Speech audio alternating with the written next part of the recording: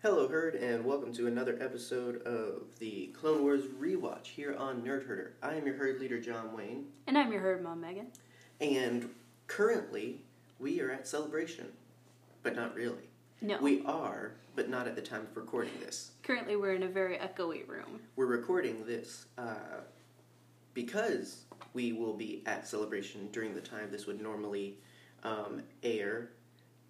And so, in order to enjoy Celebration, but also be able to deliver you the great content you enjoy, we're recording ahead of time. Mm-hmm. It's no big surprise. We've been doing that for a few episodes now. Yeah. And so, but I hope we're having a good time. I hope so, I'm pretty too. sure we will be.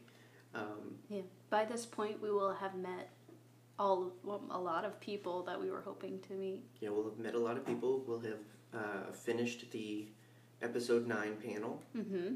So there's that. How does it feel to know about Episode 9, John? Man, it's great. It's awesome. That trailer was just so awesome. I love the part where Jar Jar Binks just showed up and just, man, there's a very specific moment. Yes. Everybody's going to cry. Oh, yeah. And I won't spoil it here, but yes.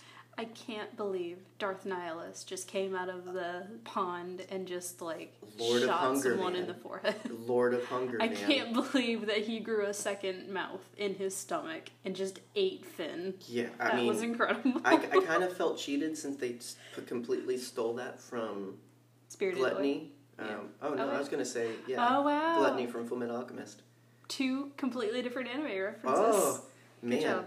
And both of them were in the trailer. Yes. Oh my gosh. It's incredible. Actually, you remember the point where Lust from Fullmetal Alchemist just showed up randomly?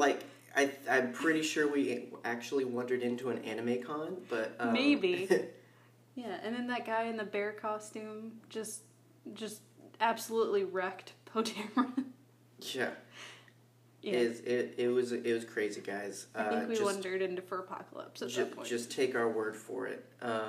But nonetheless, we as awesome as that stuff is, we don't want to prevent you guys from enjoying the Clone Wars and all of our normal Star Wars content. We're trying to stay on top of our schedule, and so far we're doing a pretty good job. So we're here today to talk about a very interesting arc. Oh, yeah. This is something that we've heard a lot about from, Anakin, really. And it's something we know about from his past, but we've never really seen it. Well, you have, because you've watched the Clone Wars, but I haven't. No, I mean, this, we get into dealing with slavery in the galaxy, and with a particular group of people that actually he's acquainted with and knows of. Yeah, wasn't acquainted with them. He knows them. He knows of them. Yeah. Because they kind of orchestrate a lot of the Outer Rim slavery. Yep. People. Yeah. And so, we knew he was a slave, but we never really saw him deal with that much. Mm-hmm. There are a couple of stories out there where he's more treated like a lesser than dude because he's older. Yeah. When all the other younglings are younger. Yeah. And stuff but there's never, it's always been about his age or stuff like that. Like, he's in the junior class. He should be it. It's never been quite about his past as a slave. Yeah. And so this it's interesting by going to that place.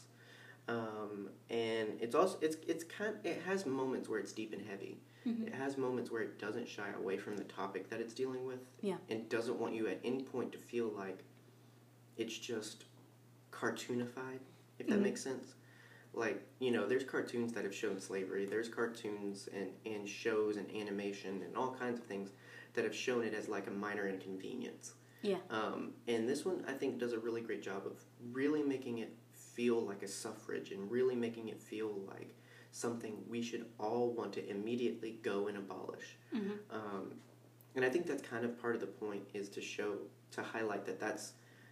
Cause what's interesting about these later episodes is how much they peel back and okay, we know about the war, but let's get into the areas that aren't getting taken care of because of the war. likely these people only got more power because all the attention of the Republic was on the war, not them. Yep. That happens in real life, too. Exactly. And so, when war is the main focus, they're able to really build up their market and everything. So it deals with a lot of interesting things. I always love when they introduce a little bit of Anakin's anger in his character, because it's those moments that really make it feel less sudden for Episode 3. Mm-hmm. Yeah, he killed some Tusken Raiders in Episode 2, but then it's like immediately accepted, and he's immediately back to the Anakin we knew, and adventure. And so, even though there was moments that it wasn't as frequent, and someone that's willing to devote themselves to a life of the dark side, you would think are a few more moments, a few more times when you probably should have had a conversation. Yeah. Because that happens a lot in the Clone Wars, where Obi-Wan or Yoda or someone will see, like, oh, Anakin's freaking out again. I guess that's fine. And that happens in this episode, even. Mm. Yeah, Obi-Wan just immediately it's because of this. I get it. Well, and we're going to talk about a specific moment where Obi-Wan kind of does a questionable thing as well. But I think it was just, I don't think it fit his character. I think it was because it was something that fit the episode. Mm-hmm. If anything, Ahsoka sees Anakin more than Obi-Wan does in all of this. Yeah. Which, it's interesting. I mean, we can talk more about that there. I mean, we ended up rambling a little bit. I ended up rambling a little bit, but but either way, but we'll get to that in the elements of the episode. So yeah, we're talking about the Zygerian slave arc. It's a 3-episode arc, and we're also talking about the episode A Friend in Need. It's a single episode, and we weren't going to do a Clone Wars rewatch of just one episode. Yeah. So we added it on here since we're going to be typically talking about 4 episodes at a time usually. Mm-hmm. So yeah, it's the Zygerian arc and A Friend in Need. And so we start off with Season 4, Episode 11, Kidnapped. And adult nap.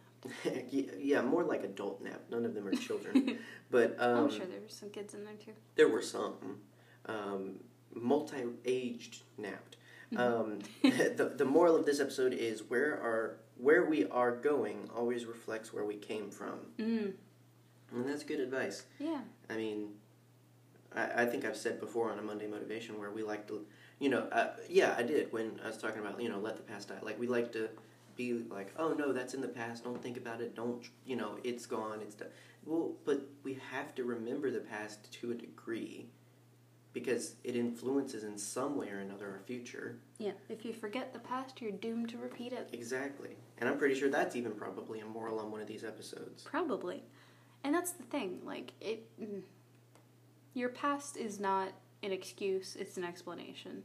But at the same time, you don't have to let that control you. Yeah, it doesn't have to be the Lord of your life because it happened. But it did happen, and you have to let that inform parts of your future. Mm-hmm. And I think that's a big thing with Sith, too, or like with the dark side is, that lie of like, oh, that's who you are. Yeah. Not necessarily, but it can be if you don't take care of it, if you don't deal with it. It's like I listen to a lot of true crime podcasts, and, when they're talking about the killer, it always comes up, well, this person, they had a head injury at a young age, which is incredibly common. They were abused as a child, and, their parent was an alcoholic, all that stuff. But at the same time, I know plenty of people who were abused as a child, who comes from, alcoholic families. But they're some of the best people I know. Yeah, I mean, it can't ever be just like, oh, that's exactly what... Well, there's multiple factors that go into it, and there are plenty of kids and individuals that have risen above such means. Oh, yeah. There's no specific serial killer, Stu. No. And that's the thing, is like when we tell ourselves that, oh, I did this, so this must be the person I am, or this must be what I'm destined to do, then I wouldn't really go with that just because 5 other people said that's the way it is. Like, you gotta... you got to be careful not to let go of the future, but not hold too tight, and all that other stuff. So. Hold on loosely, but don't let go. I'm not entirely sure what that has to do with the episode. I guess like Anakin. I guess. I get. Well, because he's very. I mean, understandably upset and bitter about the things going on. Like, okay, yeah, I can see that more. That makes more sense. Yeah. So we get started today on the planet Kyros. Yes. Yes. Well, I heard them in the episode say it a couple. I say Kyros, but I think some of them say Kairos. I say Kyros. I say Kyros too. So There it's you Kyros. Solidarity high five. There you go. We just changed Star Wars canon, guys. Yeah. No. We start on the planet Kyros in the Artisan Colony. Mm-hmm. That is... Wow. Well, it's the primary colony of the Togruta people who have built their life on very similar means of Mandalorians, where it's about the arts and talents and all that stuff. Like, that's what they center their society around, is be creative, be artistic, be special. You know, like, they don't... And they're neutral because of that. Mm-hmm. They don't believe in, honor comes from combat. No, honor comes from creativity kind of stuff. Yeah. So that's basically what that means. That's why they reach out and say, hey, we're worried we might get blown up. Yeah. we need some help. But they ask help from the wrong people. They ask help from the Separatists. Because, you know, everyone who reaches out to the Separatists, they're fine. Well, I wonder what PR they showed, because well, like, because this is not an uncommon thing where it's like, hey, Count Dooku, we could use your help. Like, have you ever seen like old propaganda films? Yeah. I mean, well, that's the thing is like that you know something like that had to be out there. Oh yeah, definitely. I mean, Dooku's charming personality can't be the only thing that made these people like, oh yeah, please help. I want your battle droids here, please. Yeah.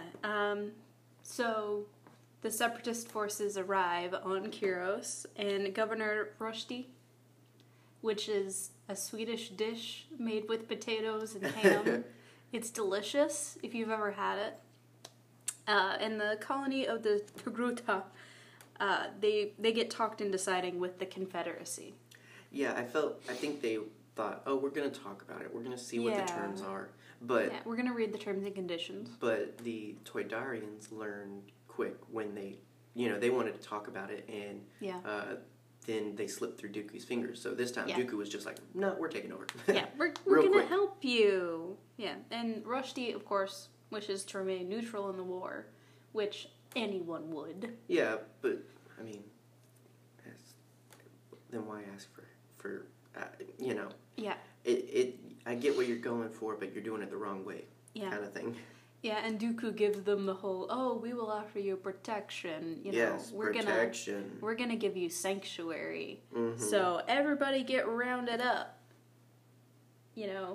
So we can take you to protection. Right.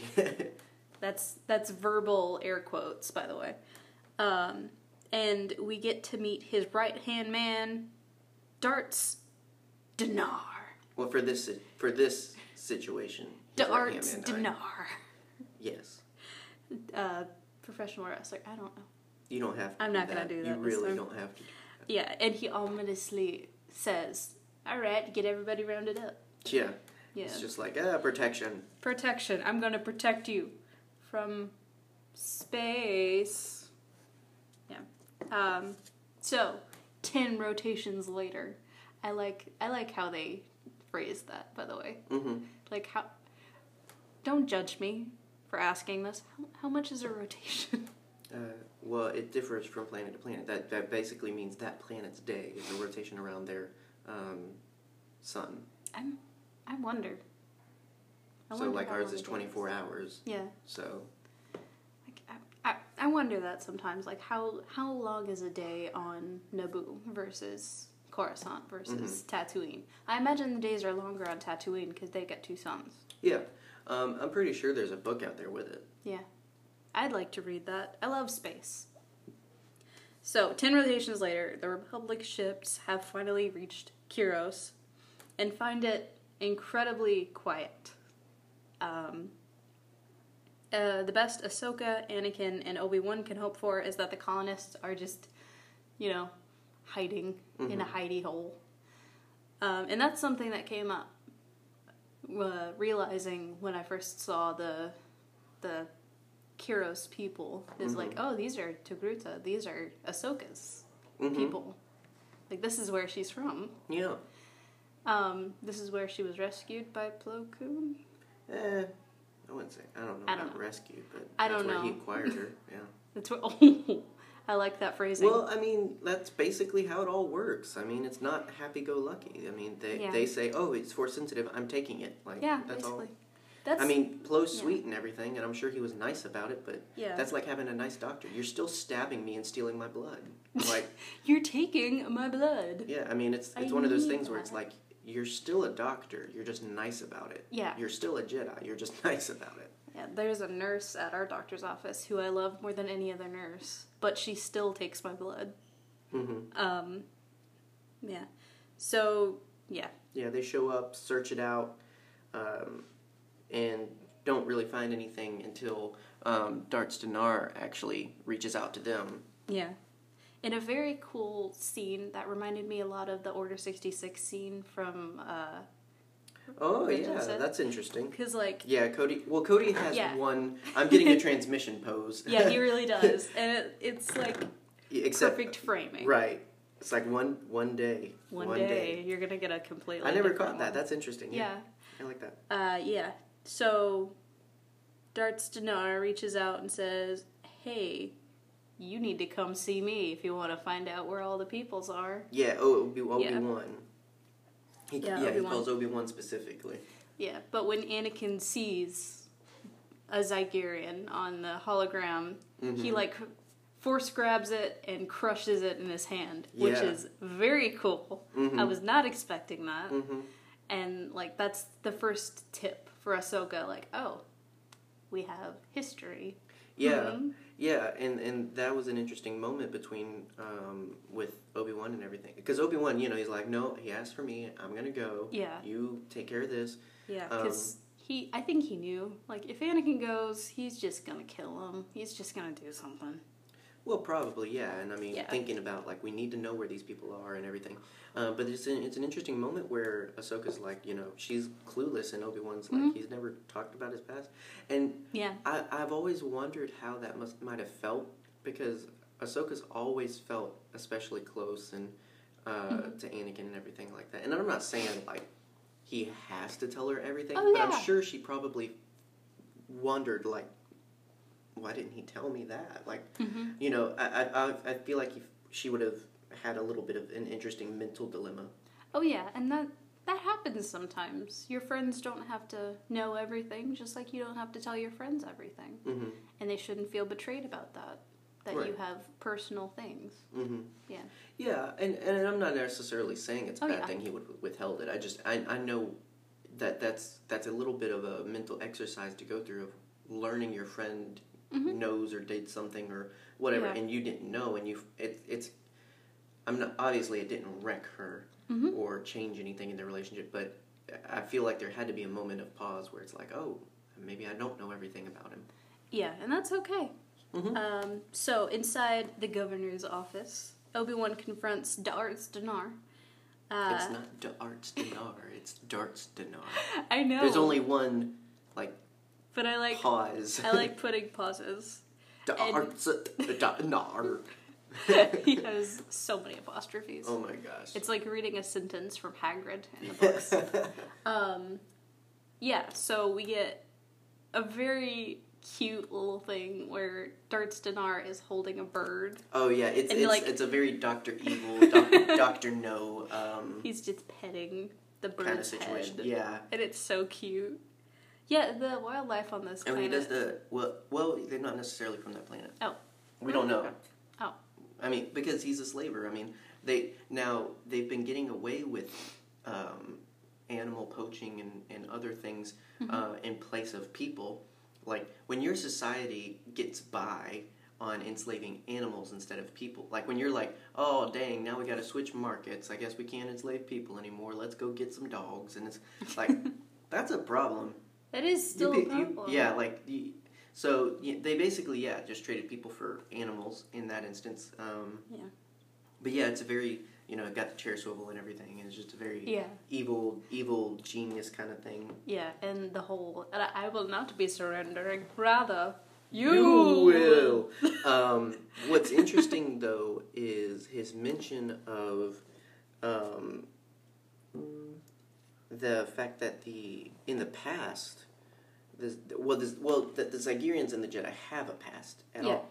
So the reason Dinar is so obsessed with Obi-Wan and proving him wrong is really because he's like, you guys ruined the business. Yeah. Many years ago. He doesn't say how long, but many years ago. Enough that he holds a grudge.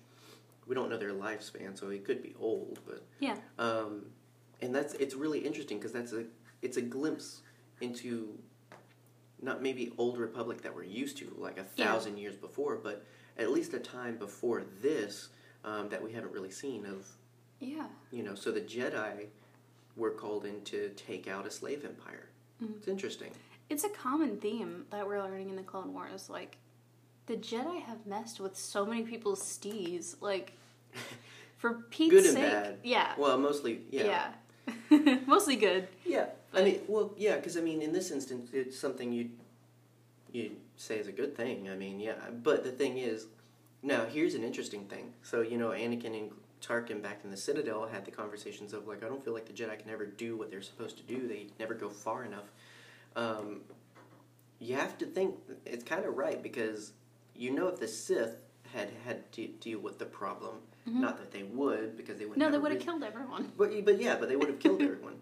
Like, they wouldn't care what the slave empire is doing, but if they decided, no, we're going to stop that. Yeah. You're poaching on our territory. They wouldn't be like, just catch some frogs or something instead. No, they'd kill everybody. Yeah, they straight up killed one of their own people pretty consistently.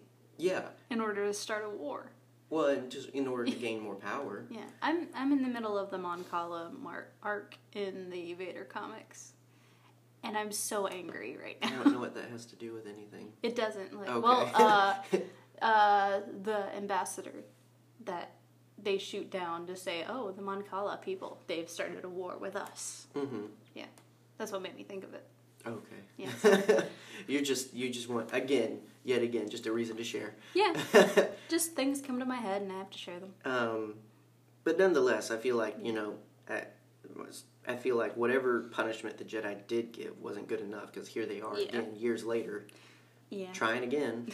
Yeah, and Dinar has revealed, if you don't do what I want, there's bombs planted all over the city. Yeah, and there's possibly people in the building. Right, very James Bond. Yeah, with the bird and everything.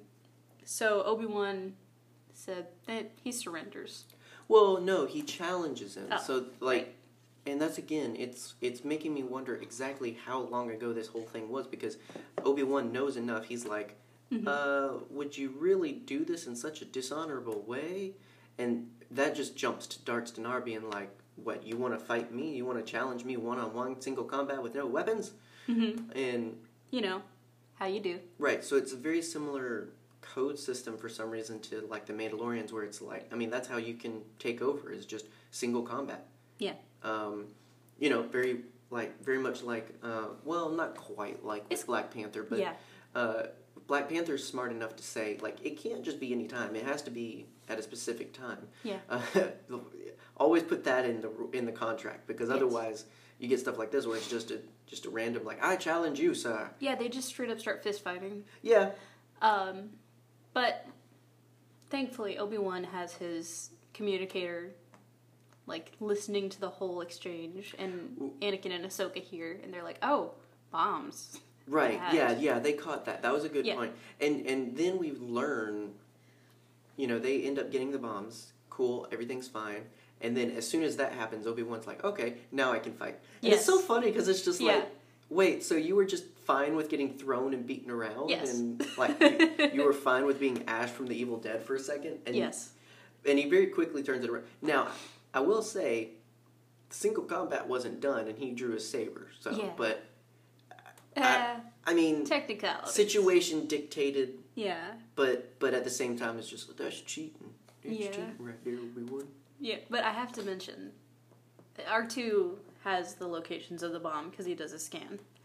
You'd think that life forms would come up on that scan, but we'll get to that. Well, not if they're not specifically looking for it. They assume the life forms are there, so they're not looking for them yet. True. There you go. Yeah. Well, they are scanning, but from they're scanning for the bombs. Yeah. So Anakin and Ahsoka come up upon the first bomb, and they're like, "How are we going to defuse this bomb?" Lightsaber. Right. Yeah. And just Anakin slashes an X into the bomb. Yeah, and Ahsoka's like, "How did you know that was going to work? I didn't." Basically, typical action hero answer. Yeah. Yeah. Well, I thought you were going to mention the droid one. I'm going to. Okay. Yeah, Anakin and Ahsoka, they defuse all the bombs with their lightsabers. But there's one more. But there's one more! On the back of his tactical droid. That's smart, though. It's incredibly smart. I mean, because you know you're going to have the droid with you at most times, so it's like, if anything happens, I'm going to have a contingency with me. Yeah. But the tactical droid...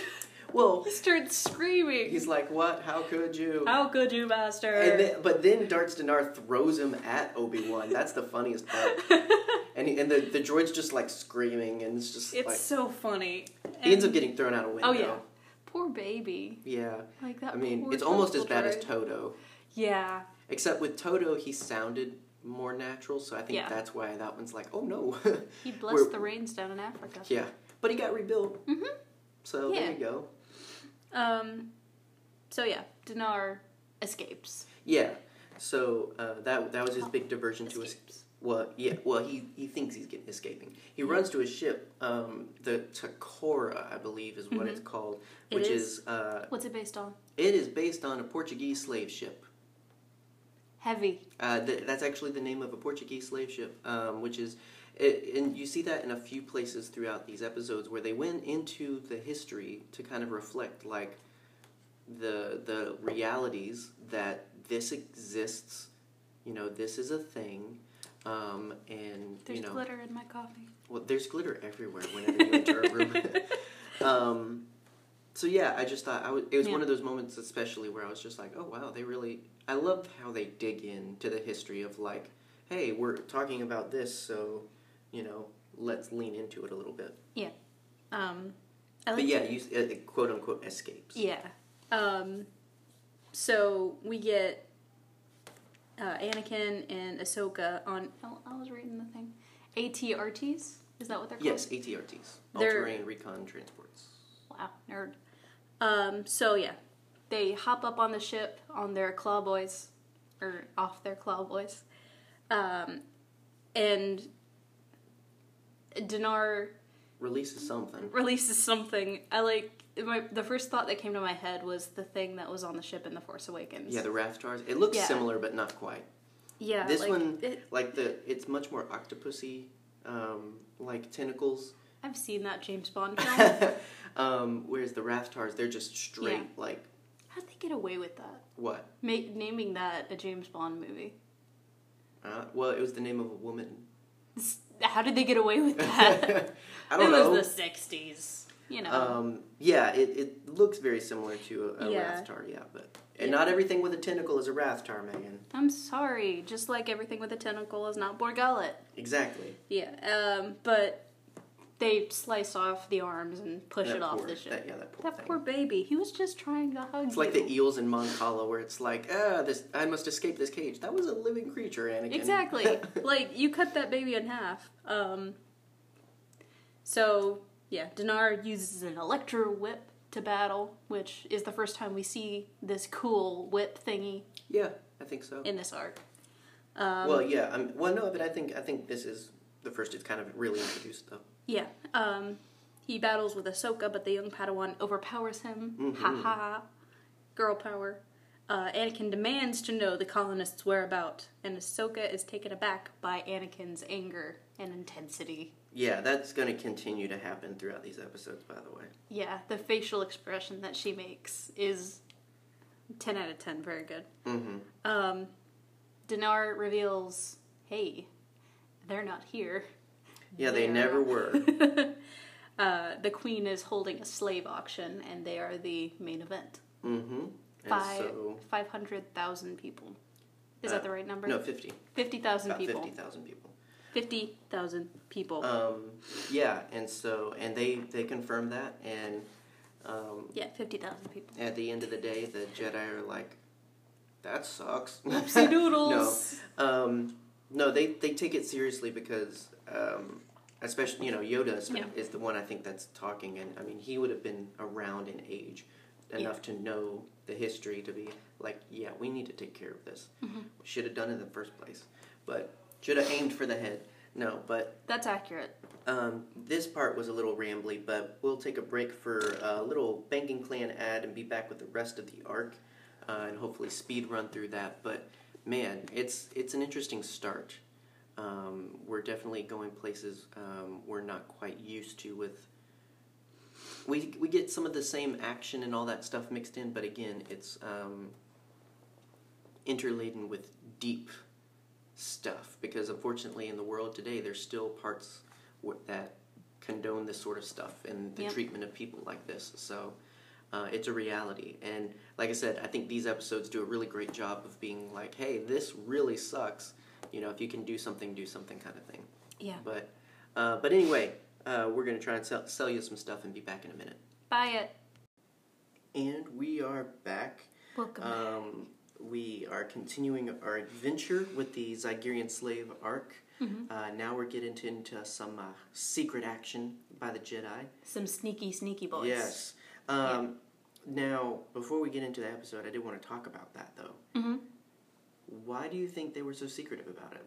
Why sneak in and infiltrate and all this other stuff if you know they have the slaves? And never mind if you know they have the slaves there, mm-hmm.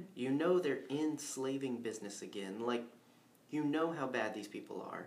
Why sneak around and infiltrate instead of just showing up on their doorstep with guns ablaze and saying, give up the slaves? Well, because I guess they were waiting on, Republic reinforcements, maybe. Something like that. But they wanted to go ahead and start, hey, let's case the area. I don't know. I feel like it's all BS. I feel like they should have just shown up with ships and all the guns ready. I mean, because the thing is, guns and ships and soda-bound ships. At the end of the day, they're doing illegal things, seriously illegal things. Take these people into prison. Just show up and I mean. But what they gonna do? Arrest the whole planet? Yes. I mean, we're going to talk about that later about, what exactly do you do in this sort of instance. But at the end of the day, I mean, all that are incriminated in, being a part of this, take them down.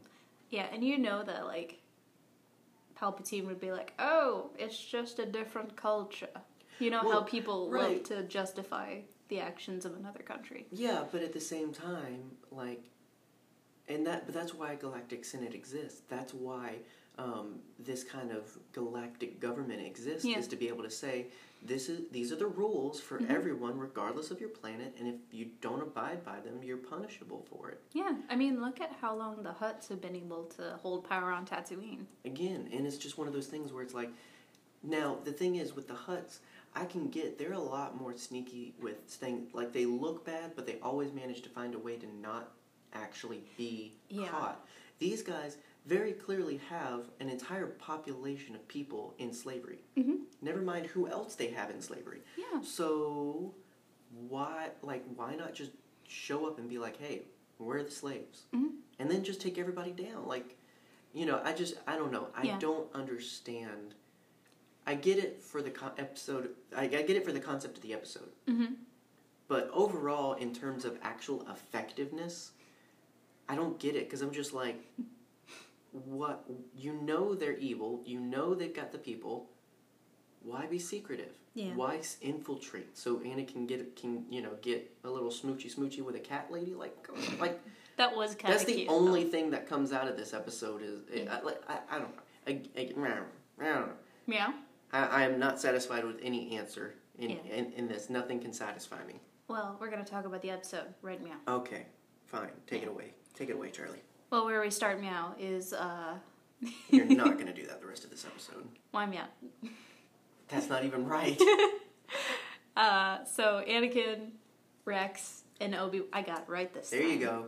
I almost kept wanting to say Cody. I kept wanting to say Cody because I thought it was Cody because he had a helmet on You know, and I Cody couldn't see doesn't. his bleached hair. You know, Cody doesn't do these fun adventures. No, he It's all stays on Rex. the ship. Exactly. Because he's a good boy. No, because he's uptight. Yeah. Well, he works with Obi-Wan. What do you expect? Exactly. Like, we talk about this all the time. Like, how many arguments do you think Cody and Rex have had? Like, your Jedi is off the handle. Like, Right. your Jedi is uptight. Like, Exactly. I'm sure. yeah, absolutely. So they're on... What's Zygeria. this? Zygeria. Yeah, the home planet. I was making sure. Okay, yeah. Well, yeah. Yeah, it's like the planet's Kuros, but the people are Togruta. I wanted to make sure, like, hey, the planet's name is Fred, but the people are Zygerians. Like, Right. No, I get you. I get you. It comes up sometimes. Yeah. So they've stolen the slave ship. Dinar is supposedly on his way to prison. I assume he's in prison, yeah. Yeah. Anakin says, I killed him. Right. But, like... But that's no, to he didn't. earn brownie points, really. Yeah. So they land on the Zygerian fortress in some very fashionable, very cute slaver armor.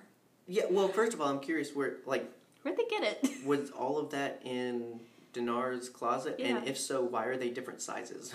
Yeah, right? And also, why would he have, I can understand having extra pairs of pants, but why have extra helmets? Well, just in case. I mean, One gets dirty. I don't know. Or, yeah.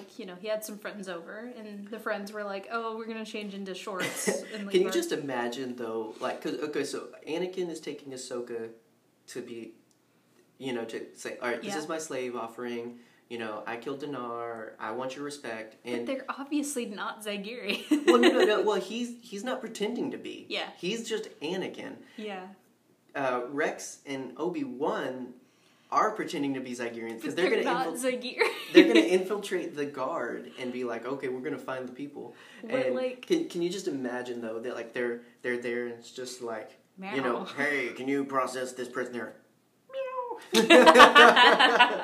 I'm going to process this prisoner right meow. Or just have like my cover's blown. Meow this. Whoosh. And Yeah. I want one of them to say meow. They don't, but I just imagine it. But yeah, they're walking through kind of like the bazaar, I guess. On there's palace. like this market communal area that leads up to the palace, which is usually how that's set up. Like you have the palace, and then you have all the people nice and rich enough to stay there or sell things around the palace. Yeah, and it's a very interesting scene that we've got laid out for us, because not only do you see, the Zygerians, but you also see their slaves. You see Twi'leks, you see humanoid aliens. You see a lot of different races. Yeah, you also see other slavers. Like we see someone from the banking clan. We see... Yes, we do. At least one hut here. I think it's Gorga the Hutt. It's the one that's the accountant. Yes. And I thought we saw, during the slave auction scene, I think we saw, Brando the Hutt. I don't remember. No. I'm pretty sure it was just Gorga. Okay. I don't think any of the others ever show up again. Mainly it's to show the network that they have here. It's not just the Zygerians, but it's who the Zygerians are feeding, quote unquote. Yeah. Being some of our more typical under the table dirty people. Yeah, because you got to think, they have taken over a lot of planets. Well, and then you got to figure, how deep things go of, there could be trafficked people on Coruscant that come from Zygerians. Yeah. We've talked before about, the sexualized and mistreated Twi'lek people. How many of them in service somewhere around the galaxy come from the Zygerians? Yeah, because that's the most prominent race that we see in this scene is Twi'leks. Yeah, and that's always been a mainstay. Ridiculous. Yeah, well, we've talked about it, but the in-universe thing is another thing, but the reality is that that's just a mainstay of Star Wars. It's like, if you want to show someone sexy or a slave, it's a Twi'lek, one way or the other. We've got Ula in Jabba's palace. We've got... I mean, even technically Aayla Secura. Yeah. Like, she's in a sexy outfit. Yeah.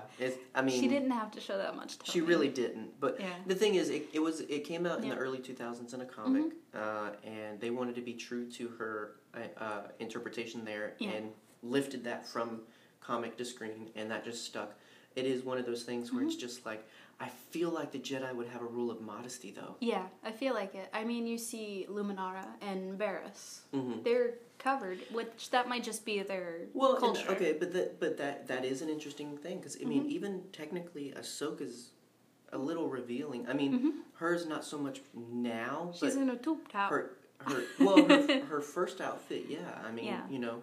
And, like, looking at the Togruta people that we see on Kyros, they're all pretty covered. I mean, yeah, like, typical clothes, not like... Yeah. Not like, really laying on thick of, you know, like 5 layers or anything like that. But, I mean, it is interesting. Now, I don't know. I mean, maybe the Jedi don't have a rule of modesty mainly because they don't believe in attachment, which therein lies that I believe... Okay, well, actually, we're not even into the episode yet. Tell me. Do you think that the Jedi, you know, they say no attachments, you know, all that stuff. Does that include sex? Do you think that includes sex in their mandate of, like, no attachments, no sex? Or do you think they believe in no attached sex? Like, in the sense of, like, you can do it if you're not attached. Like friends with benefits style. I mean, like, I think of Ki-Adi-Mundi's story in Legends. The only Legends story that I really know. No, for a Jedi. That's a lie. For a Jedi. Yeah. Well, crack, but that's about it. Yeah. That's just because I love you and I hang out with you pretty much all day. I still think you're underselling yourself, but go ahead. Like, he was allowed because of, you know... But he still had to get permission. Yeah, he had to get permission from the Jedi Order. But yeah, so there's one male... Yeah, it's 1 in 5 is a male. And he got permission to go back to his home planet. His equipment was needed. Yes, to go back and get married and have children. Yes. Like, and I kind of love that story. I wish it was canon. Like, I mean, it is really interesting. It's also non-essential, but it is really interesting because it's one of the only examples. But again, he had to get permission. Yeah. So, is it because he had to get permission to go back to his people for a period of time, or is it because of what he had to do? You know, because I can almost believe. I mean, I'm coming at it from the perspective of when you see most religions have quote-unquote rules of modesty. You know, you have nuns that are married to Jesus and, you know, they wear the most unattractive penguin suits ever, you know, and you have many others that it's about modesty. Unfortunately, and ridiculously, it's mostly associated with women, but in general, there's this idea of a certain attire. Yeah. And so I kind of wonder how closely that reflects in Jedi because you do see every now and then the exceptions of like Ahsoka and Aayla Secura, but for the most part you see pretty much the same garb. Yeah, and let me be clear on this. This is completely off topic. Well, it's on topic for what we're talking about, but like it's real world. Not all modesty is imposed by a male figure. Let me be honest. Yeah, no. Like, absolutely. What empowers you may not empower someone else. Right. Some women are empowered by modesty. Some women are empowered by, you know, dressing however they feel. Yeah. And that's fine. They're both valid. Right. Well, that's why, you know, you mentioned Luminara and Shakti and everything. That's why that's what started that question of, well, how much of that is them and how much of that is the Jedi? Yeah.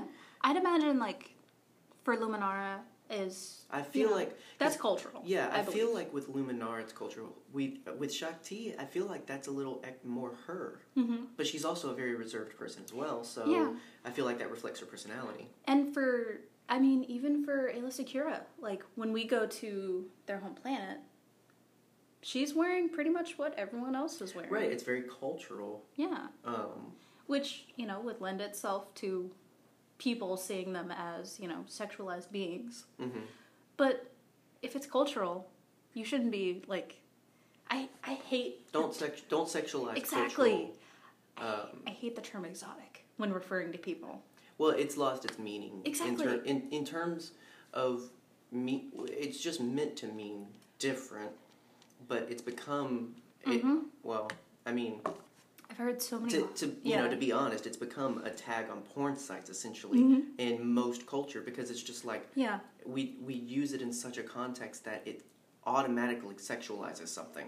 I've heard so many horror stories from like my Latina friends, or I have friends from Vietnam and the Philippines, like being like walked up to in a bar and be like, "Hey, you're from here. That's exotic. I hate that. It's so gross." But in an effort to kind of bring it back to the episode, Sorry. since we no, I've enjoyed the conversation, and at the end of the day, the people on the other side of the microphone are trapped and either have to deal with it or fast forward. But yeah, I appreciate you if you're listening. To come back to the episode topic, I mean, that's kind of what their business is. It's like, this exotic Twilight could be your servant on Coruscant, or like they're like, you could own a very unique person and add this to your collection, or add this to your entourage or whatever. Yeah. I mean, so for instance, just and this is the last thing before we get back to the episode. I promise. When Anakin's coming up to meet Palpatine in the Opera House, he passes a Twi'lek woman with her partner. The interesting thing about her story, and I don't believe any of it is canon anymore, it may be, but the interesting thing about her story is most people thought she was miscolored because she was very flesh-colored, which is very uncommon. They actually came up with a story. Now, I think the actress just didn't want to do the paint. Yeah. But they said, they worked that into her story. She actually pigmented her skin to look more human, and was actually plotting to kill her husband that night at the Opera House because of how she'd been acquired. And it's just like, oh gosh, I want to read that. Right, it's one of those things where it's like, and she's in all of half a second of episode 3, but it's like, that's the reality of, and we're going to get to a point where it's like, that's the reality of these people living as exotic pieces in this big slave scheme. Well, look at Bib Fortuna. Like, he is pink. Oh, yeah. Like, he's a fleshy boy. Well, to be fair, though, I think his family is. Because his cousin, Beezer, is also pale. He has a cousin named Beezer? Yeah, he's actually one of Saw's partisans in Rogue One. I have a cousin named Bubba. I think everyone from Louisville does. Hey. My family is from Bowling Green. Thank you. So just to catch us up real quick. Sorry. No, I mean, again, interesting conversation at the end of the day all around. And I think that's what is the biggest thing about these episodes to take away. Not just these, but from Clone Wars, is we don't just have to talk about Clone Wars, but they start other conversations and they take us to different places. And at the end of the day, most people have seen these episodes. Yeah. So the more interesting thing is, okay, where does this take us? Yeah, quick catch up. Oh, go ahead. So Anakin brings Ahsoka to the Queen in a very, like, I don't know if you've ever played a Legend of Zelda game, but a very... It basically looks like Link when he goes to the shark people. Isn't that where he gets the outfit? From the Gerudo. Oh, when he has to infiltrate the She tribe. I love that when you watch me play Breath of the Wild, that's what stays in your mind. Oh no, I remember. I remember other things, but the internet has. It's very. The internet has ingrained me with the cross-dressed Link garb. But yes, it is very similar. Like even down to the shoes color, and the headpiece. It's very Gerudo. And that's her exotic attire. Yeah. And so she's presented as an offering of like, hey, here, I'm a slaver. Yeah. Here's my evidence. Yeah. And he says that he killed the Arts Dinar. Yes. And took his ship. Yeah. Not suspicious at all. Yeah. But I gotta say, I love the Queen. We'll get into that in the next episode. Meanwhile, Rex and Obi-Wan do find Roshti, but he's weak and too hungry and tired to really reveal the location of where the others are, so they instead are like, meow, and yank him and try and escape, but they... On a lizard beast that flies. What is with Obi-Wan and lizard beasts, man? I've got to, like, find the name of the lizard that this is based off of. Oh, yeah, it's like a gliding lizard. Yeah. It's real. That's the coolest thing. I believe you. There's lizards with the wings. I know, I believe you. I know, I'm sorry. I'm very... Don't have to yell at me. I'm very excited about hermetology. But yeah, so they try and escape. Doesn't work out. And so now Obi-Wan and Rex are captured, and along with Rashti again. Yeah. Meanwhile, we cut back to Anakin and the Queen. Yeah, and they're all flirty and hey. Yeah. Hey. And Anakin leaning into his hype there a little bit. Yeah, because, okay, I think we gotta say, Anakin's a cutie, and he knows it. You want to fly on the Sky Guy Express? Ugh. Gross. Oh my goodness. Anakin, you're married. He got mad at Padme for doing the exact same thing. Like, that is... Yeah. It's a thing that comes up often. Yeah. Do as I say, not as I do. Exactly. For the greater good and blah, blah, blah. But here's the thing. I feel like Padme would understand. Don't hear what I'm not saying. Don't hear it that way. What I mean is, I feel like Padme would not be worried about this. Yeah. Anakin was. That shows his insecurities. That shows his fears. That shows the negative sides of his attachment. Yeah. Clearly, Padme knows how to be attached in a good way because she can understand this isn't real. You don't have real feelings for her. You're trying to help the greater good. Yeah. Whereas Anakin's like, who? What? No. Yeah. You can't talk to men. You Not can't that do this. Bengi clan boy. He's no moon. And I don't feel like Anakin is that bad in every degree that people make him out to be. I feel like he has good intentions under that. I feel like he just is not dealing with the root issues of his problems and insecurities. So here's the thing, guys. Communication. Right.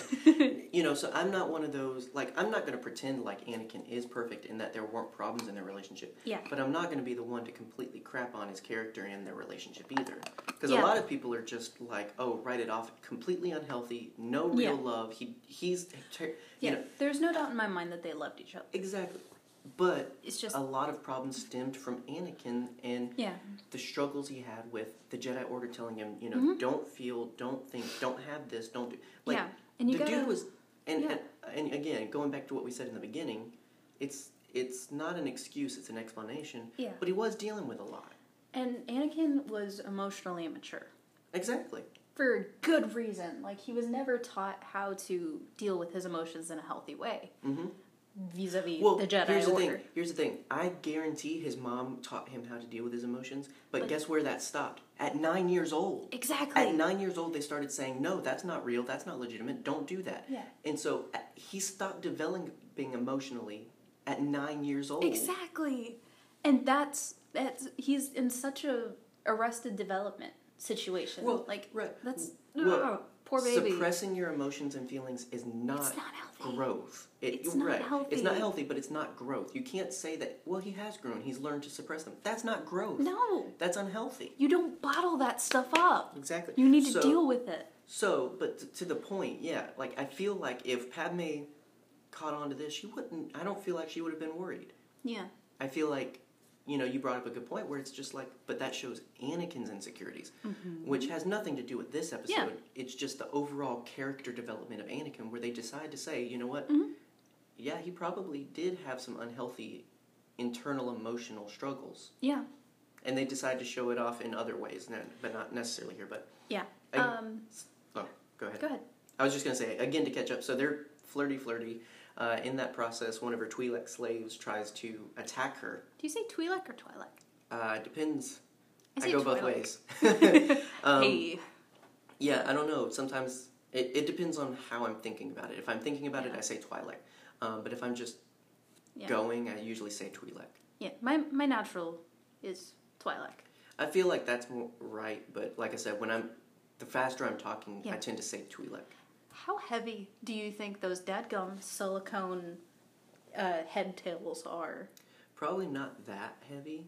I mean, I guess if they're solid or they don't have hollow. a chin strap, so the actresses they don't have one to hold the headdress on, so I feel like it wouldn't be that heavy. I hate wearing wigs because they pull on your hairline. Can you imagine, 2 pounds. Oh, but these ladies do it professional. Oh, like, yeah, you know, yeah. they're models that are used to this kind of stuff. Yeah, that's... I'm not, Yeah.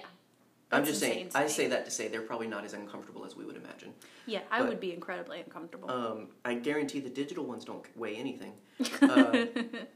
But, yeah, so Anakin stops her from attacking the queen. And yeah. the queen orders her to be taken back to processing. Basically, punishment until you agree not to do that again. Yes. And she straight up says no and kills herself. Yeah, she jumps off the balcony. Yeah. Reality of these situations. I you know, I praise it as much as I praise them showing a terrorist willing to commit suicide rather than go in, you know, in the Death Watch arc. Yeah. And you can't tell me that the Death Watch aren't terrorists, and we'll talk Yes, about they that are. when we get to the later episode. But you know, showing the reality that these people are that dedicated to their causes. And I'm not saying terrorist with any particular group of people in mind. I'm saying any extremist dedicated to any hateful cause are willing to go to extreme means. There is no race, religion, anything specific for terrorism. No. It's just terrorism. Exactly. And so, but they're dedicated to their cause.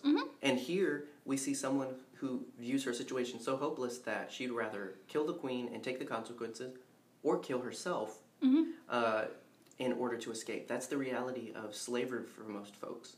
You know, Anakin doesn't realize how privileged he was to get found and be called special and get taken away. You know, I understand, and we just talked about, like, the Jedi Order sucked for Anakin, and it wasn't exactly a great existence, but it was a heck of a lot better than being a slave. And I don't think he realizes, I know he has a lot of issues and hatred towards slavery, but I don't think he realizes the privilege he had of getting found, basically. Yeah. And, like, I want a book about young Anakin dealing with the Jedi Order and being like, well, if I said something about this when I was a slave, I would have gotten beaten within an inch of my life. So I'm not going to complain about anything. Yeah. I do want more young Anakin. Yeah. We got a great bit of that in the Obi-Wan Anakin comic, but that was a very brief thing, really. I do think that there's more to explore. Yeah, I want to see Anakin dealing with his past. Yeah. So, in the end, as we mentioned, Obi-Wan got caught. And Anakin's got favor, so he's accompanying the queen to the big auction and show. Yeah. And they show off Rushdie, they show off the Degruta and say, you know, he represents 50,000 people that we have. And but then they're like, but we've got something even better. We've got Obi-Wan Kenobi. We got a Jedi Master. And so then the trap is sprung. So the cool thing, R2 has practiced the lightsaber launch by the time of Return of the Jedi.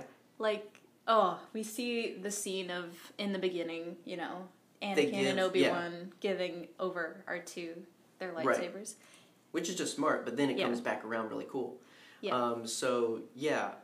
Anakin gets his saber and Obi-Wan's, and there's a bit of an exchange. Yeah, there's... go ahead. We got to talk about it. Oh, do we? We got to. About what? About, you know, how they sent Anakin in to basically whip Obi-Wan into shape. Oh, right. And then Anakin looks up into the balcony where R2 is, gives him the little... the Luke Skywalker salute. Yes. Yeah. That was so great. That was so great for me. Like, I don't know how you felt about it, but it was fantastic. No, I mean, it's a cute little reference, and it's one of those things where I feel like when R2 was in Return of the Jedi, he was just like, oh, like father, like son. I remember that. No, yeah, it's a great scene, and so they have Anakin go in and, you know, prove his loyalty, prove he's who he says he is. Yeah. But they turn the tables and decide, okay, nope, we're just gonna shock you. Yeah. Like we do with all the Jedi. Yeah, they try and attack, and eventually, they're all subdued. Mm-hmm. And in the end, Ahsoka's imprisoned. Obi-Wan and Cody are taken to the processing plant. Yes. On the planet Kadavo. And Anakin is kept with the queen. Because she likes his butt. Right, yeah, for blackmail. She's like, stay with me, and I might let your people go. Mm-hmm. You know, I might let the others go and everything like that. Mm-hmm. The queen has really taken a shine to Anakin. Yeah, well, it's one of those things where it shows how desperate she is for a relationship and for someone to see her not as a queen or all this power or anything, but, you know, she wants someone who's just not normal, not her normal. You know, she wants someone who feels like they can understand and take care of her. Yeah. You know, at the end of the day, she's meant to be sympathetic, really. Yeah. You want to hate her at first, but then you're like, oh no, it's actually sad. And Anakin even says, like, you know, you're a slave too. Everybody has a master. Mm-hmm. And she wants to refuse that at first because, you know, she doesn't want to acknowledge that similarity between the people she enslaves and who she is to others. Yeah. But, you know, Anakin points it out. It's like, no, that's actually kind of sad that you are that desperate. Which is a little bit heartless, Anakin. I feel like if you had been nicer about it, she might have worked with you a little bit more. But yeah, at the end of the day, it is a true point. She's in a tragic situation, and she's unfortunately just now waking up to that. Yeah. And so, but yeah, that's where it ends. Is, you know, and again, I feel like it might have turned out a little different if they had gone in with guns blazing instead of being all secret. Yeah, like I don't know. That's just me. Might still be alive. Yeah, I mean, in reality. Yeah. Or again, if Anakin had maybe approached the conversation of "you're a slave too" a little bit differently. Yeah. But his embitterment towards slavers, he felt like there was no hope for her. Yeah. You know, I mean, even when she is dying, he's like, he doesn't really seem to care, which is not a Jedi thing. No. But it's also a very real thing. I mean, the guy or, you know, if an enemy of yours was hurt, I mean, most people are not inclined to want to help them. Yeah.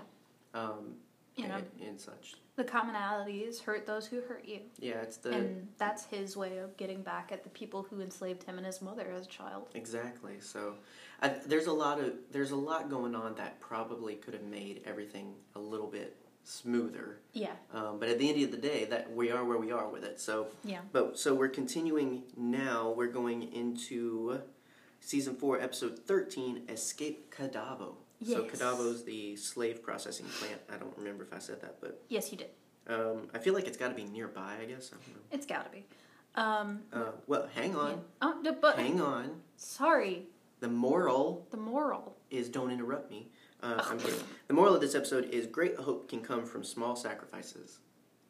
Okay. Yeah. I mean, sometimes you got to do a little to get a lot. Yeah. So.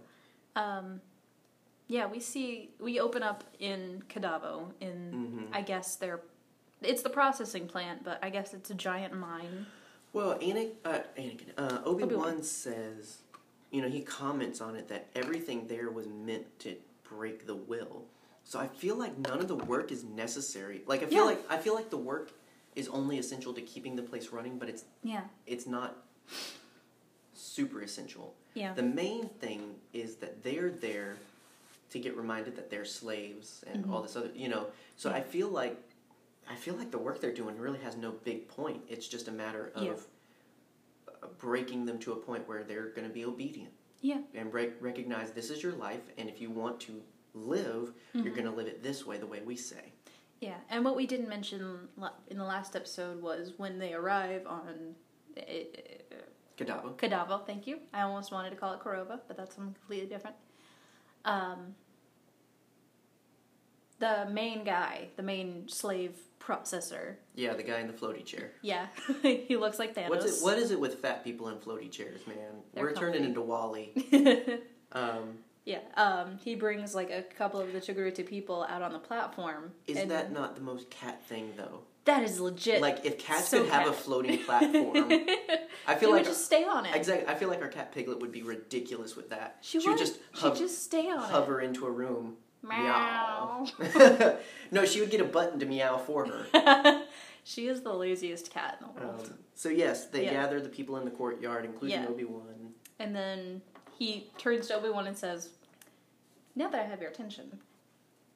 Well, he says that after. But, yes. But he drops the people from the platform. He drops like 5 people, and then says, you know, he basically sends a message like, you mess up, you're not getting punished, they are. Yeah. Which is like, I mean, like, that's... I can't condone it. Yeah. But at it's the end effective. Of the day, to torture a Jedi, that is the greatest way. That is the way to break a Jedi right there. Yeah, Jedi, supposedly the most empathetic beings, supposedly. Right. Yeah, attack their empathy. Exactly. Yeah, and we see that in the beginning of the episode. Yeah, where, and the guy, one of the slaves gets whipped because of Obi-Wan, and at the end, he's like, go away, stay away from me. Jedi only bring bad things. And it's Governor Rashti. It might be, yeah. I don't know. It could have been just any old Togruta. But, yeah, he's like, no, Jedi just bring bad things. And it's just like, oof. Yeah. I mean, you gotta understand, that's how a lot of people felt during this war. That's why they were okay with, like, oh, the Jedi are dead, cool. Yeah. Hail Empire. Because a lot of them were like, well, the war was not there until the Jedi were there. Yeah.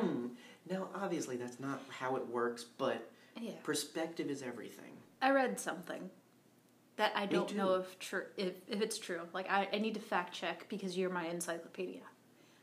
I read a fact that the Clone Wars was caused when Mace Windu interrupted a Geonosian, what's it called? Execution. Like, does that have any, like... Well, yeah. I mean, that's episode 2. Yes. Oh, right. Yeah. I mean, I understand the wording sounds different, but yeah, like, yeah. Technically, that's the cause of the Clone Wars. Well, no. Each side, technically, it started when the Separatists were going to execute 2 Jedi and a senator. True. Because they don't like them, and they got caught doing it. And so, they were, the thing is, the Separatists were amassing an army in secret. Yeah. Technically, so were the Republic, and so when the Republic came to rescue them, they just brought their army, and the Separatists were like, well, we have an army too, and... Yeah, I guess I never, read it in that phrasing. Yeah, no, I mean, it makes a world of difference if you just take it out of context of what all's going on. But but essentially, no, Mace Windu is not the cause for the Clone Wars. No, the Separatists are the cause. Right, now the Separatists will probably, as they do, they'll probably twist and spin it. But yes. But anyway. So, yeah, Dooku is on his way to Zygerria in order to get slaves for the Sith cause. Well, yeah, and to oversee the execution of, well, he doesn't reveal it quite yet, but, well, we'll go ahead and jump there. I mean, there's not a whole lot between there, but yeah, he comes to the Queen and is like, I'm here to kill Obi-Wan and the Jedi, because the Queen comes up with her whole thing of, I'm going to kill all the Jedi except Anakin, and I'm going to make I'm not going to kill them, I'm going to enslave all the Jedi except Anakin. And I'm just going to, I'm going to show our power that we can enslave Jedi, the most powerful of them. Yeah, like... he's my boy. Yeah, and Dooku's just like, yeah, that's nice, but I want to kill Obi-Wan. Yeah, that's fine. And it turns out it was betrayal. Her advisor contacted Dooku. Oh! I mean, she'd kind of been parading around with Anakin, making it kind of obvious how she felt. So... Yeah. I mean, he clearly was like, oh, she's gone over the edge. I'm done. I'm getting her out. So, it's... Oh, and we had a scene in the last episode with Ahsoka in the cage. Yeah. Like, I guess the advisor... No, it's just a dude. It's just a dude. Just a dude. Was like, well, when you get out of this cage in your process, you're mine. And then Ahsoka just, force pushes him off the building. And it's so great. Look, he pulls himself back up. But it's so funny. Yes. Because she just does it with, wave of her hand. Yeah. And she gets electrocuted for it, but I was like, oh, that's worth it. She's so cool. She is so cool. Ahsoka Tano is underrated. Exactly. How cool she is. I don't think she's underrated. No. I think everybody knows. But yeah, so when Dooku's like, I don't think you're going to work out anymore, he basically chokes out. Her. Well, yeah, I mean, he chokes out the Queen. Yeah. She dies in a similar manner to Padme in a sense where it's like, well, they were only choked. Yeah, but there's probably some legitimate internal damage that came from that. There could be internal bleeding. She could, your brain is deprived of oxygen. You're gonna... That's gonna cause some damage. I mean, you don't... Just because you don't see the internal damage doesn't mean it's there. Yeah, she probably died of brain damage. Could be. I mean, she was a little damaged to begin with. Hey, but she was a cutie. She was coming around. That's the thing, again, but sadly too late. So, he strangles her. She's not quite dead yet. She actually dies in a few scenes, but he blames it on Anakin, which, of course, they're going to believe him. Yeah. And so then they start this whole escape adventure. Yeah. It seems that in your anger, you killed your cat. And so, essentially, Anakin and Ahsoka are able to escape with the Queen. She dies in his arms, but thankfully tells him where the slaves are. Yes. Which also means where Obi-Wan and Rex are. Kadavo. And so they show up, which should have been the way in the beginning, guns a-blazing. They've got some help from Plo and Wolfpack, which is really nice to see. Yeah. Can I just say, my new favorite shirt is my Plo's Bros shirt? Yes, you can say, and I do know. I know you know. I'm going to wear it the day we meet James Arnold Taylor. So yeah, essentially, they've got all the backup in the world. The prison guy, the guy in charge, he's sadistic. I don't know if he set all this up, but somebody was sadistic enough to set up all these like traps and everything. So like the cell where the Togruta are starts getting electrified, and then the floor starts retreating, and the whole complex is suspended over a giant crater. Yeah, it's almost like the box that was in the episodes that we watched. And so we'll get there. Yeah, I mean, it's slowly letting these people, like, eventually you guys are going to fall out. Yep. But Anakin and Ahsoka split up. Anakin goes after taking out the guns so that the ships can come in, and Ahsoka goes out to help the people. Eventually, the cruiser just comes up under the complex, and basically they all just leap down onto the ship, basically. Yeah. And they're all safe and sound. And, okay, so the part I wanted to talk about is in the whole, now, Obi-Wan and Rex are like, oh, okay, the cavalry's here, so we can actually fight back now. Mm-hmm. And in the scene, Obi-Wan corners the prison director, which his name is somewhere in our notes, but it's I'm not. Somewhere. But it's not important enough. And so the guy's like, I'm unarmed. It wouldn't be much of a Jedi if you did that. And then Obi-Wan just looks at Rex, and Rex just knows what to do and throws the spear through the guy. And, I love that. And I think he even has a quip where... Rex has the line where he's like, I'm no Jedi. It's like in Captain America Winter Soldier when he's holding the Hydra guy on the side of the building and he's like, you're Captain America. You wouldn't throw me off a building. And he's like, no, but she would. Exactly. And it's just one of those things where it's like, Obi-Wan.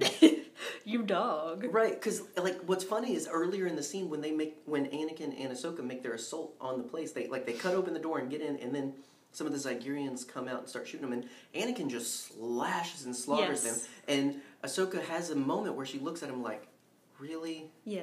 And that's it, though. I love that. He just killed dudes, and you're just like, minor inconvenience. Anakin. Right, it's just... Y'all want to criticize Anakin so much. Let's talk about that Obi-Wan moment. Come on. Like, Obi-Wan. He didn't technically kill him. He didn't, but that's totally out of his character. Again, I love that, though. It's cute. It works in the episode and everything, but his greater character story, that's very against Obi-Wan. Yeah. I'm not going to latch onto it. I think it's actually funny and ironic. Yeah, I love stuff like that. Yeah. I love yeah, it's just it's great. It's an irony. Yeah. But yeah, so at the end of the day, the Togruta people are freed, returned to their home and everything, and Ahsoka has a cute moment with Rashti and everything. Yeah, where he's like, young Padawan, come over here. Let's talk away from the humans.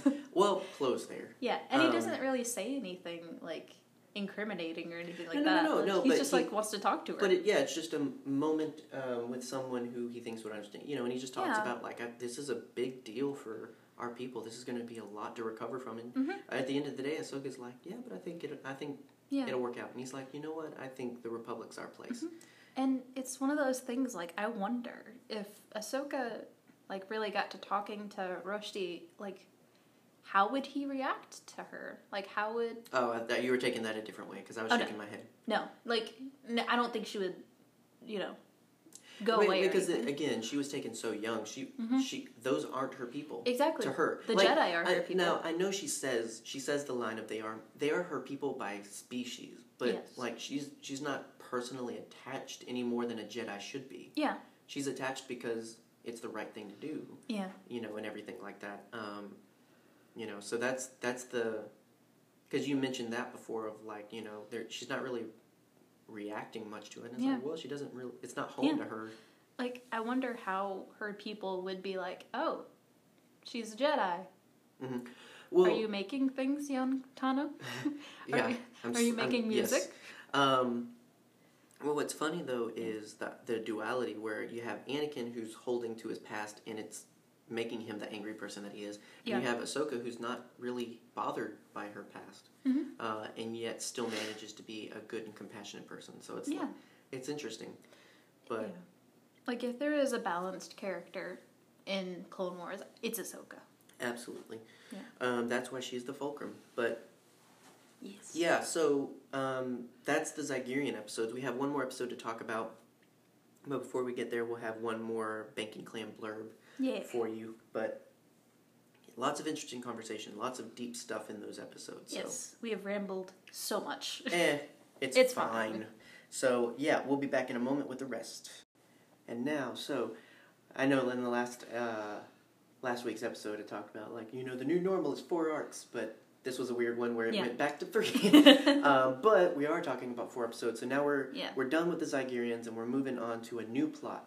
And technically, this is connected to other episodes. It's a prequel of sorts, but unlike most where it's like, oh, this episode comes before there's other ones and it's different in the timeline. No, this episode takes place when it's supposed to take place. It just doesn't come back around with a lot of the events of it until later. Yeah. But I'm curious to see where this goes. Yes. It was an interesting episode. Yeah, it presents a lot of things that come back around later, and it is definitely not the last we see of Lux, which, there you go. Lux comes back. Yeah. And so this was one, again, where we really didn't have a place otherwise to put it. I mean, next week we're talking about 4 episodes dealing with Obi-Wan and all this other stuff, and it's just like... Yeah, we are. We're not going to sit and talk about 5 episodes, so we put it on this one. So, sorry to switch gears so much on you, but we are shifting a little bit. Yeah. And, we open up on... Oh, well, hang on, sorry. I'm interrupting myself now. Yeah, but it is Season 4, Episode 14. A Friend in Need. A friend. Oh, friend. You got a friend, huh? You got a friend. Moral is friendship shows us who we really are. That is true. I mean, I'm sure we're not the only ones with parents who have said, show me your friends, I'll show you who you are, kind of thing, Yeah. And it's a reality. Who you are, who you hang out with, and who you give your time to. My friends are dorks. What does that say about me? It says you're soft and squishy, and no one has to worry about you doing any crimes. Accurate. Just the crime of being cute. Hey, thank you. No, I mean, we like to hang out with who we like to hang out with, but we have to be honest with ourselves that sometimes that says some things about us that we need to think about. But, I mean, there's not much more to say about that than that. I'm pretty sure none of you guys have any bad criminal friends. Right? Maybe. So we open up on Mandalore, though. Yeah, we do. We open up on Mandalore with Satine, who's not saying anything in this episode, and it made me sad. Yeah. She doesn't really get anything. No. But we get to see her, which makes me happy. I think they need a location they already have preset, and Mandalore being neutral is a great place for, because you have the Republic and the Separatist. Yeah. It's a meeting. Sanctioned meeting between the two. Yeah, so this comes back to some of the, and this is why Bonteri comes in a little bit, because it goes back to the whole thing. Padme and her were meeting in secrecy because it was literally illegal for a Separatist and Republic senator to meet. Yeah. Like they, and one of the interesting things here, and it came up in that episode with Mina Bonteri as well, is one of the senators just says, "We just want you to acknowledge that our cause is legitimate," and everybody's quiet, especially Padme. Yeah. And it's because it goes back to it's accurate. Why is it illegal for them to meet? They don't want to give their cause legitimacy. Yep. It's this idea that they aren't real, their problems aren't real, their opinions aren't real. The Republic is fine, it's doing great, it's perfect, and they're just bad people. Yeah. That sounds familiar. They have some legitimate... Yeah. I mean, going back to Mina Bonteri, she had some legitimate claims. Yeah. And now, that's the difference, though. Padme is not blindly following the Republic. Mm-hmm. She is not one to not admit the problems. You know, we talked about this in our Queen Shadow episode, where it's like the similarities between Qui-Gon and Padme and being, I believe in this, but I think it's failing. Yeah. I'm not quitting, though. The similarities between them, that's impressive. That's the difference, I think, between most, is you look at senators on the separatist side, oh yeah, they see the problems and they want to destroy the Republic. That's the stigma. Yeah. And you see the Republic senators, like, they see the problems and they don't care. Mm-hmm. That's the problem. It's like, if we would just talk. If we would just sit down and have a conversation. Communication. Yes. Um, Yeah, this meeting is like a fire at the circus. right. Intense. Well, yeah. Well, and the thing is, like, it's not even what it's supposed to be because... Acknowledge my funny joke, No. please. You know, at the end of the day, it's just... as great as it is to finally have this kind of a meeting, Yeah. you know nothing's getting done. Of course not. We know that. We've been in meetings. But what right? But what does get done is Lux Bonteri sporting a nice new haircut Looking shows up. cute with a jawline like a chiseled man. Yeah. Yeah. Yeah. So basically, he just busts in and Yeah, it's and like, Ahsoka's got a face of "Ooh." ooh. Right. Yeah. She fawns a little bit. Nice haircut, Lux. And Padme notices, of course. And so, but yeah, he immediately is like, "Can we just acknowledge the fact that they killed my mom?" Yeah. Count Dooku killed my mom. Oh, well, yes, Yeah. okay. He specifies Count Dooku. You know, he's clear. He's there with his own intentions. Yes. That becomes very clear. That becomes incredibly clear. We Now- got it. Now, did you expect to see Lux again? No, I Right. didn't. Like, you didn't let on about that? We had a conversation about Ahsoka before, like, her leanings. Yeah. Yeah, and you didn't let on, hey, Lux is coming back, which, yeah, I was genuinely surprised by it. That's good. But yeah, so guards come out of nowhere and apprehend Lux. Oh yeah, because you know he's spewing lies. Yeah. And Ahsoka brings up a good point of like, you know they're gonna kill him, right? Yeah. And so she gets kind of permission from Mom. Right. To do it discreetly, Yeah. which she does not. Yeah. I mean, she kind of does. She doesn't use her lightsaber to destroy the droids, which is Yeah. one thing. Yeah, but- she just... Yeah, but I love that. at the same time, there was a few that they really should have stopped and destroyed because they started chasing them. Yeah. Um, Can I just mention real quick? Padme is absolutely Ahsoka's mom. oh yeah, Just- definitely. Completely. Yeah, but in between of her rescuing and running away and attracting more attention than necessary, Yeah. Lux gets to talk to Dooku a little bit, Mm-hmm. so we see his ploy all along was to just get a transmission from Dooku that he could trace. Yeah. They don't really explicitly state that. We see him do a little thing, but that comes back later where we see that was his plan all along. Yeah. And that's what ends up happening after Ahsoka rescues him is, like, you shouldn't have done that. I had a plan. Yeah. Um, Yeah, so they steal a ship. no, they use, Oh. I assume that's the ship that she and Padme came on, because I guess so. it's guarded by Senate guards. So. Yeah. And Lex pulls a jerk move and tases Ahsoka until she falls asleep. Yeah. That's a good electrocution nap. Right. And they end up on... It's here somewhere. Where is it? What's it called? Karlak. Yes. Karlak. Which is a moon? I guess. I don't know. It's snowing. Yes, Yeah. and it's got Chinese cherry blossom trees. Yeah, that's really cute. Yeah. The yeah. aesthetic in this is all Dave Filoni-esque. Oh, yeah. Even it's, when we start to talk, when we introduce the people later on. Yeah, it's beautiful, snowy landscape. You know what else is beautiful? Ahsoka. Bo-Katan. Oh. Yeah. Yeah, Bo-Katan is also cute. But yeah, Ahsoka's got this cute little snow bunny outfit on. Right. I just love that was on board. Yeah, because, like, Padme was probably like, get a coat. Right. It might be cold. Sure. Honey, whatever. We're not going to acknowledge the fact that should not have been in the closet. Wait till your father gets home. Yeah, so they get there, and Lux and she are met by Bo-Katan. Bo-Katan. I love Bo-Katan so much. Mm-hmm. You will more so much later. Yes. But I've heard about Bo-Katan, but I haven't really. Oh yeah, she's fantastic. I mean, if you love Sabine, you'll like her as much as Sabine, but for very different reasons. If that because with Sabine, it's very free personality, creative, colorful. You're none of that with Bo-Katan. But she's just brutal. She is Mandalorian. Yeah. But that's the least I'm gonna say. But yeah. So Death Watch are back. Yeah, and they ask Lux like, "Oh, who's this?" And he's like, "Oh, I'm his betrothed." Yeah. I'm wifey. Right. You couldn't come up with any other. It's cute. She didn't want to be a servant. She just played that role. Yes. Which accurate. And R2 is following behind.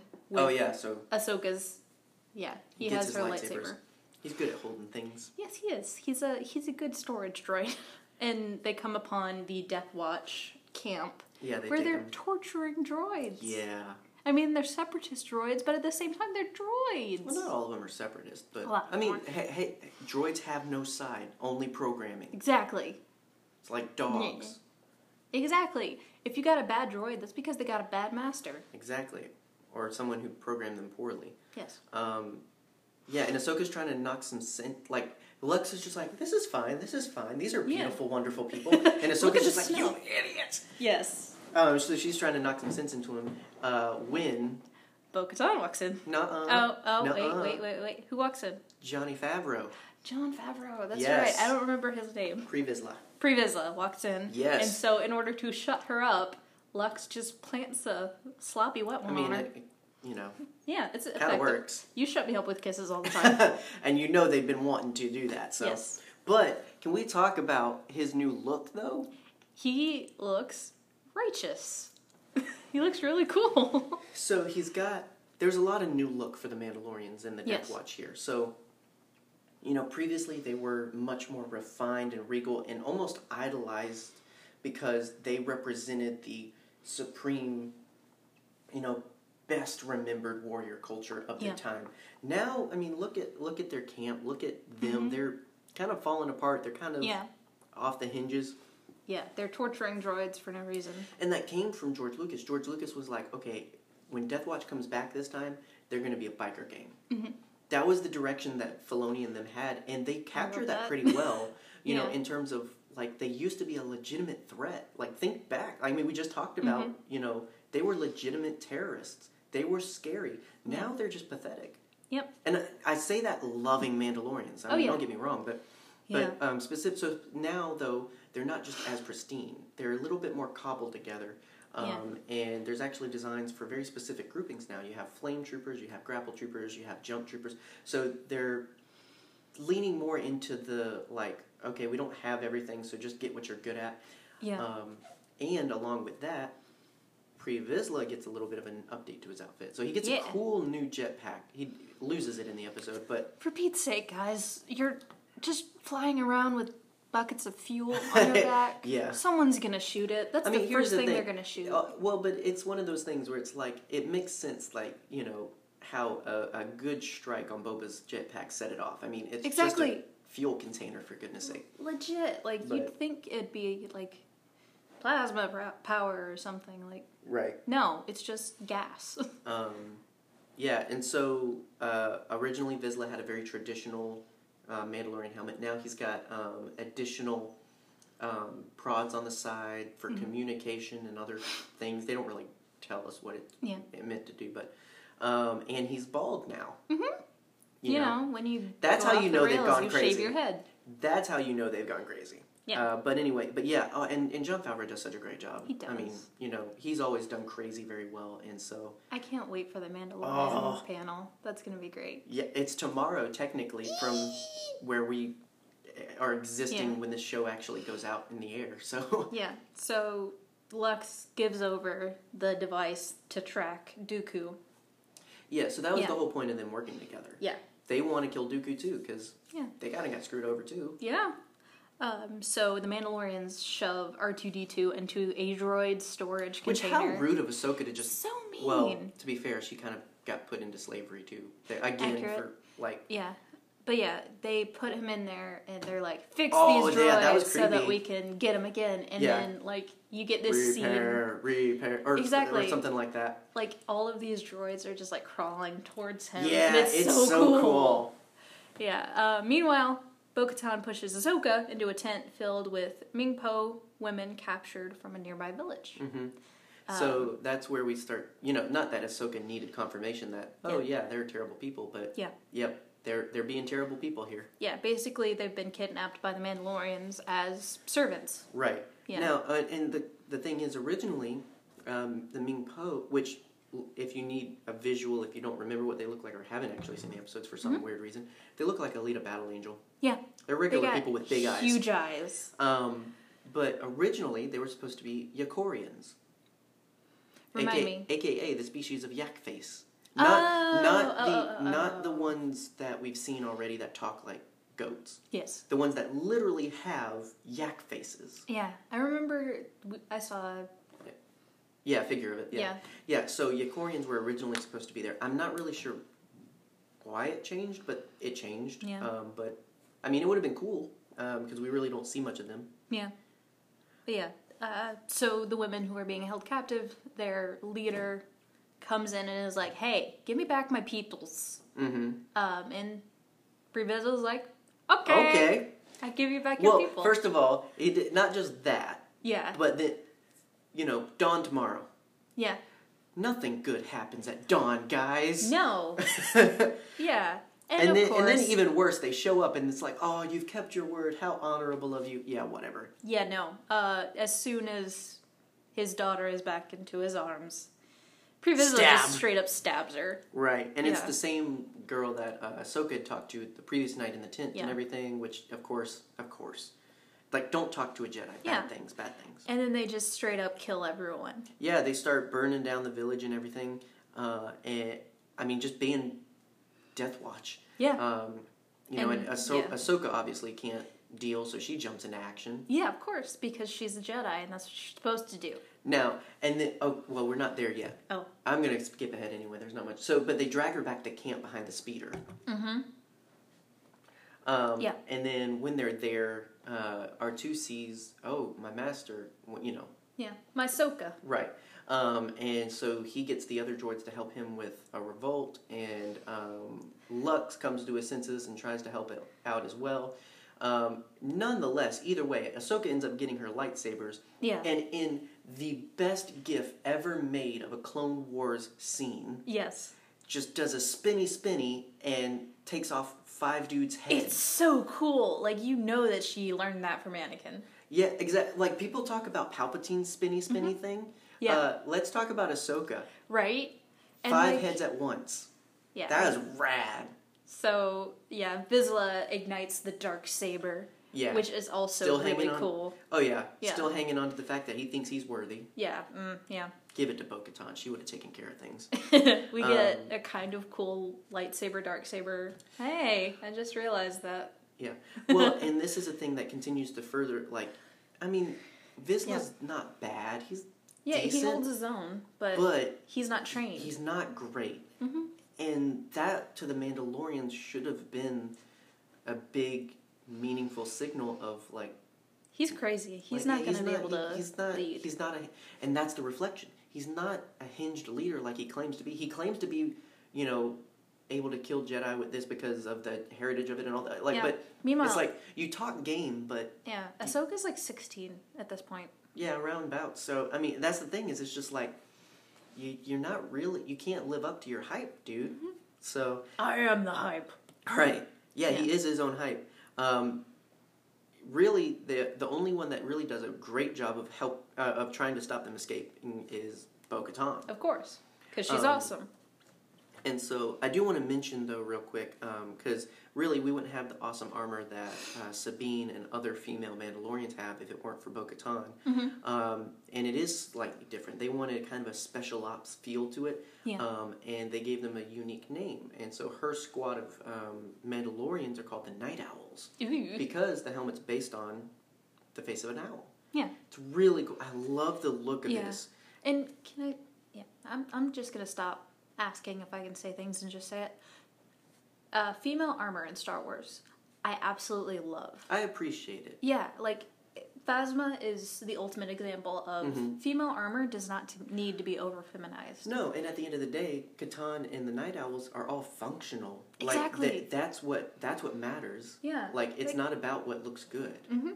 And, like, I've said it multiple times when talking about Phasma's armor, I love that there's not, like, boob pockets. Yeah.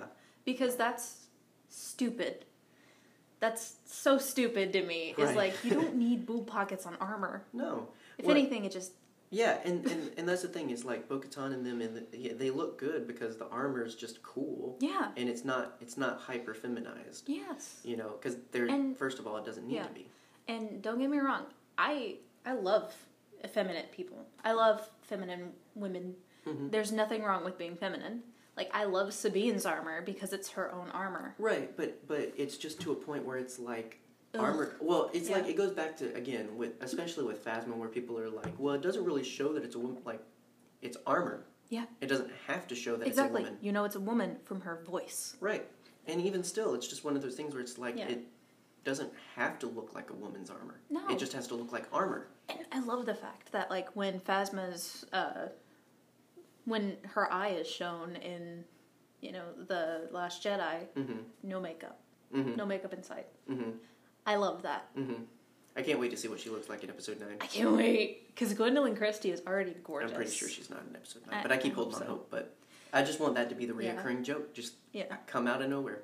If you haven't seen, like, the promo pictures for the new season of Game of Thrones, Gwendolyn Christie, oh my gosh. No, even better than that, her red carpet appearance. She's so beautiful. Right? It's ridiculous. she outshone every other female actor there. And that's the beautiful thing about Gwendolyn is she pulls off great dresses and great looks without still feel like she still feels like herself. She doesn't feel like she's selling out and being not being herself. She feels like she's being absolutely herself. That's why she looks so good. And that's why I love Brienne of Tarth.